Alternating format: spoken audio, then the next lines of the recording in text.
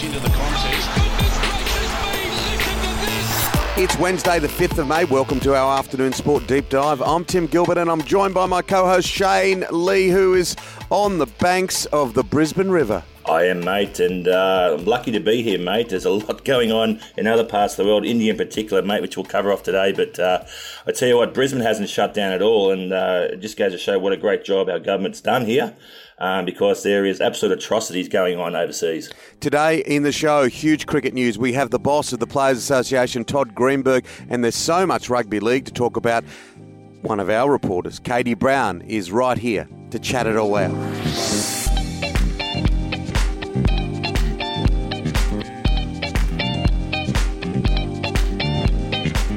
Shane, well, this is just a massive story. We've been watching it bubble along. The IPL now has been halted indefinitely. Word that Mike Hussey has tested positive. We haven't had complete confirmation. It's a mess. It is a mess, mate. And we had my brother Brett on the show only a week or so ago, and I was sort of voicing concerns about him over there. And look, it's a real situation. I'm really worried about the fact that they've halted the IPL, which hopefully they're not going to halt all the security measures in and around both the commentary team and the players. We've got to make sure they're protected and all the same sort of rules and regulations are in place to ensure that they can return home healthy when they're allowed to come home. Yeah, let's try and unstitch this story. It's a huge one. Todd Greenberg, the boss of the Players Association, is coming on the show next.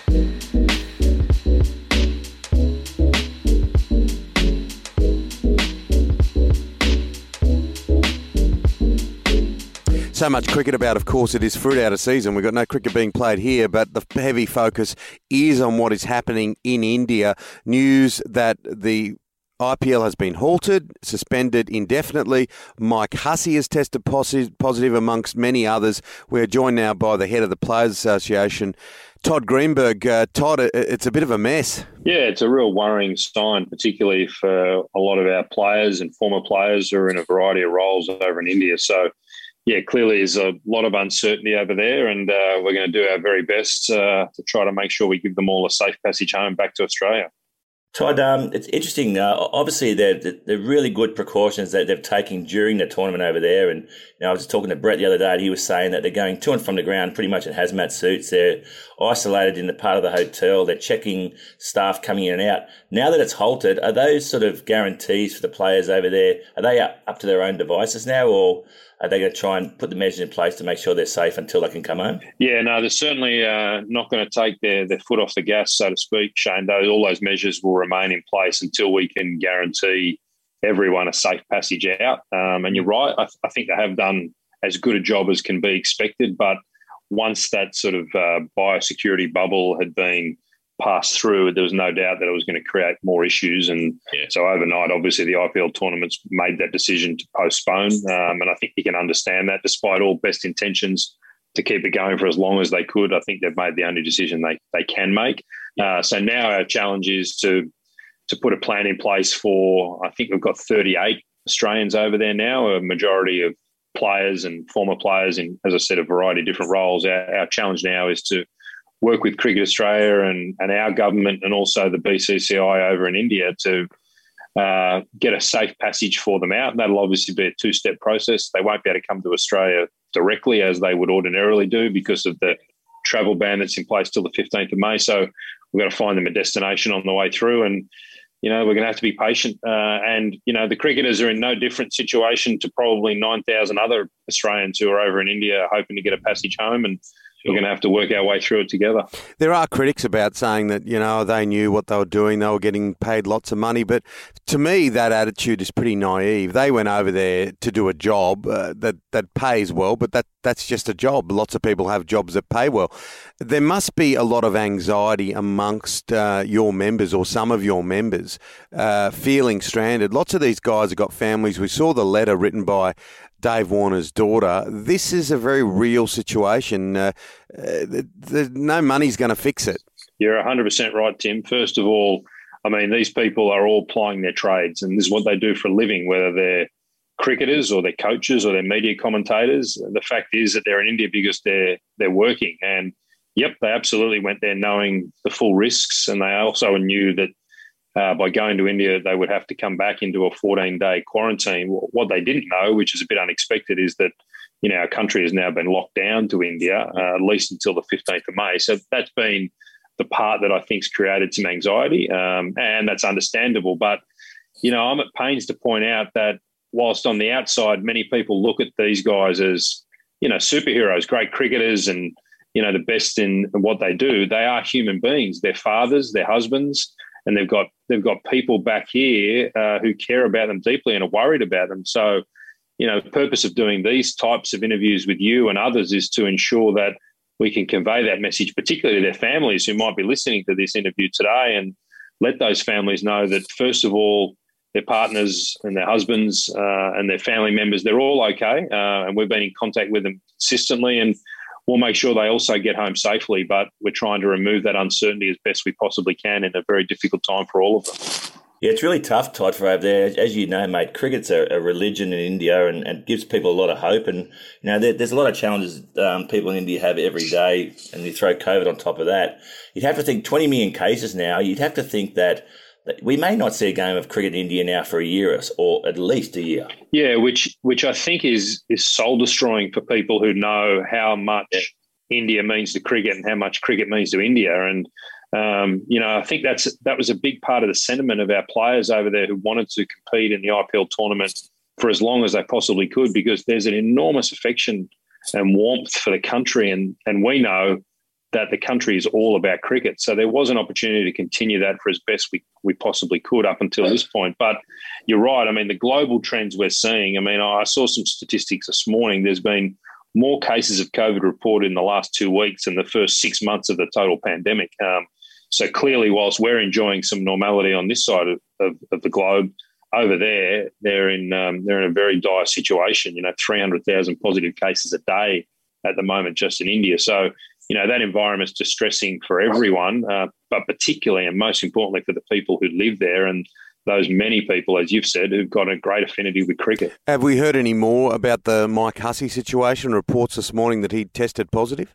No, and obviously I woke up to that this morning as well, Tim, and India are still asleep in this time zone, so we'll get to that in the next hour or two. So those reports, I'm not suggesting they're not right, but I haven't had confirmation directly from him as yet. But, again, that'll add another layer of complexity because there'll be a form of isolation that he'll have to do, assuming that he is positive. And, again, it's another example where there will be different situations for each individual case, but we're going to make sure he's well looked after and he's got the support services around him while he isolates him in what will be a very difficult time for him personally, if that's the case. Todd, a nice quiet time for you to come back into cricket, isn't it? Yeah, well, I've certainly created a few issues over the years in my previous role, but I was hoping to have a nice seamless transition. But, the different time zones and a few challenges here and there is they tell me it's all part of the fun. So that's the way I'm dealing with it. Yeah, and this is a very difficult one, isn't it? Just finally, it's a powder keg of emotions. We've seen Michael Slater's reaction. Do you think the government's getting it right? It's hard to be critical, but, we're dealing with people's lives here. Yeah, it is. And I agree with you. It's a real balancing act because you can understand the government's position of trying to protect all of us who are inside the country. And then clearly they've also got the ability to sort of protect those Australians who want to come home. So, I thought the PM's comments yesterday looked like they'd softened a little bit about the 2-week lockdown period, and I'm hopeful that, there'll be an ability for us to find a passage home for all of these players so they can come back safely. And, there's no easy answer in all of this, and like a lot of things that we deal with, it's a form of balance, but I'm sure we can get that balance right in the discussions we're having with, you can imagine the multiple groups, whether it's the BCCI, Cricket Australia being fantastic alongside us at the ACA, and we'll work together cooperatively and make sure we've got a good plan to get them all home safely. Todd, thanks for coming on the show. We really appreciate it. I know you've got a busy day. No problems, guys. Thanks for having me. Coming up on Afternoon Sport, she plays rugby league, reports rugby league, and she talks about it right here on Afternoon Sport. It is Katie Brown.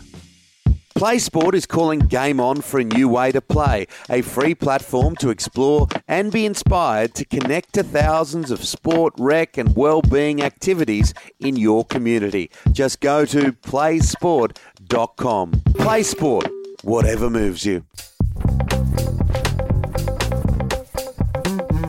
Time to talk rugby league, and when we say rugby league, that means Katie Brown. How are you? I'm well, thank you, gents. How are you both? Fantastic, Kate. Let's start with the NRLW. Chelsea Alley on an Instagram post, she's come out and said that the girls need to be earning more money. A lot of them are struggling. Yeah, this is a post that has taken the NRLW world by storm. So Chelsea Alley, just for clarification, she's an All Black Centre Player of the Year. But what's happened is she's just said, I'm struggling. And at the end of the post went on to talk about how she manages 3 jobs, family. And then at the end she said, I'm tired of being told just to be grateful. And when can we ask and demand for more without coming across unappreciative? And all of these NRLW athletes have commented saying, couldn't have said it better myself. Absolutely. And this is where I think it's going to start to pick up a bit of attention, because the NRLW we're seeing could extend, but we've still only got one State of Origin game, and the women are really starting to ask questions. You are an NRLW player yourself, Katie. What do you think? You work 1,000 jobs yourself. You do radio. Of course, you come on with us. You do hosting functions. You work for football teams as on-ground announcer. You don't have many hours in the day to spare. Tell us your thoughts. Yeah. So I'm a women's rugby league player, but I'm probably not at the level of an NRLW player. But I completely understand. I have not seen a female athlete put it to paper as well as Chelsea's put it across. And it's so hard. And I actually have such an appreciation now, better than I did before, of how to juggle work with footy, life, family. And I miss out on things all the time. And people do in their day-to-day work. But when you're not getting compensated financially as a female athlete, it gets to a point where you start banging your head against a brick wall. And she's so right, where you don't want to come across like you're this negative feminist who just is demanding equality, because they get it. They're not as good as the men yet, but they do deserve to have some attention and commercialise the product of rugby league so they can make money. Yeah, and no one can work 3 jobs and expect to do the training and the commitment that goes in to be a professional sportsman. So, look, I fully supported what she's saying too. So true, so true. And you're not far off being an NRLW player, so that's why I wanted to, it's all about positive affirmation. It's about that next step. You're too kind. Yeah. Okay, let's talk about some of the rugby league news that is kicking about. Samoa have stood firm with Matt Parrish, saying that he will continue to coach the side through to the World Cup, and this comes after Matthew Andrew Johns and Sonny Bill Williams apparently offered their services. I mean, if I wanted to play for Samoa and was eligible to play, I would be putting all my eggs into the basket of that trio and not Matt Parrish. We've seen earlier that Matt Parrish is on the outer. He is not in favour with the players. They had 34 current and former players sign a petition earlier, last year it was, and it's rocky. Right? Like, he's not pleasing everybody. And if you're not pleasing the playing group and you're not on side with the playing group, you're not going to get results. I cannot see this ending healthily. And there was a reason why Matty Johns brought that up the way he did on his show. Yeah, I totally agree. Katie, what about the Roosters? It was a really somber sort of change room post-match. And you got Josh Morris consoling his brother Brett, who was in tears with probably what will be a career-ending injury.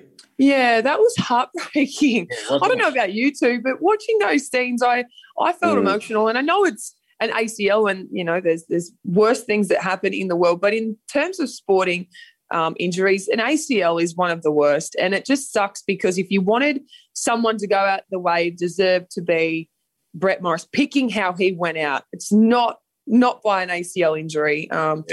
So I felt really sorry for him. Yeah, I'm getting weak. I cried watching Shrek the other night, so I used to be a lot tougher. I go off in an insurance commercial, so I really struggle. But what about these dramas at Red Hill? Oh, with Kevin Walters, he's gone off again, and that's probably the 12,000th time that he's done it this year. I think we commonly talk about how many times a coach can go off at the playing group, and it's generally around 2 or 3. Kevy's exceeded that by a mile, but he's so frustrated with his players. Don't try trick plays. Play simple footy. He was yelling the F word a lot at training, and hopefully they can continue their form after their win over the Titans. But I don't think that was – I think that was a luck win. I'm not convinced that it's their form that will see them do much better this year. No, it seems a bit shallow there. And there's big trouble too at the Raiders, isn't there? Oh, okay. This, I mean, come on, we've all been in the controversy and we do love a little bit of drama, but Raiders, what is happening there? Ricky Stewart has a real issue on his hands because first, I mean, Josh Hodgson now has come out and said, actually, like, I relinquished the captaincy 2 weeks ago, don't want to lead the club. He's got this questionable calf issue. Jared Croker's still out with a questionable shoulder injury. Papali'i eventually comes back into the side after he was rested because apparently he doesn't want to play. You've got the heart and soul of the club, Sia Soliola, can't even crack the top 17. Chance Nickel-Cookster's out injured. Like, it's falling apart. George Williams wants to go home. Man. Oh, and Tarpany. Joe Tarpany, his wife, publicly had a complaint about the interchange system on her social media. I mean, that's not going to go down well, and it didn't. Ricky Stewart and Joe Tarpany had words on Monday, so... yeah, not good down in Canberra. Yeah, high drama in the nation's capital. Lake Burleigh Griffin is rocking along. Katie Brown, have a lovely day, and thanks for all of that. We'll catch up with you real soon. Sounds great. Have a good week, Jen. Bye. That's it for Afternoon Sport today. We'll be with you Monday to Friday every week. Follow us on your podcast app so you don't miss it. A big thank you goes to our guest today, Katie Brown, and to Todd Greenberg, our wonderful sponsors, Shane. Yeah, www.spartansportshq.com. And, of course, thank you to our producer, Dan McHugh. We'll be back tomorrow afternoon with your daily dose of sport. We'll see you then, guys. Take care.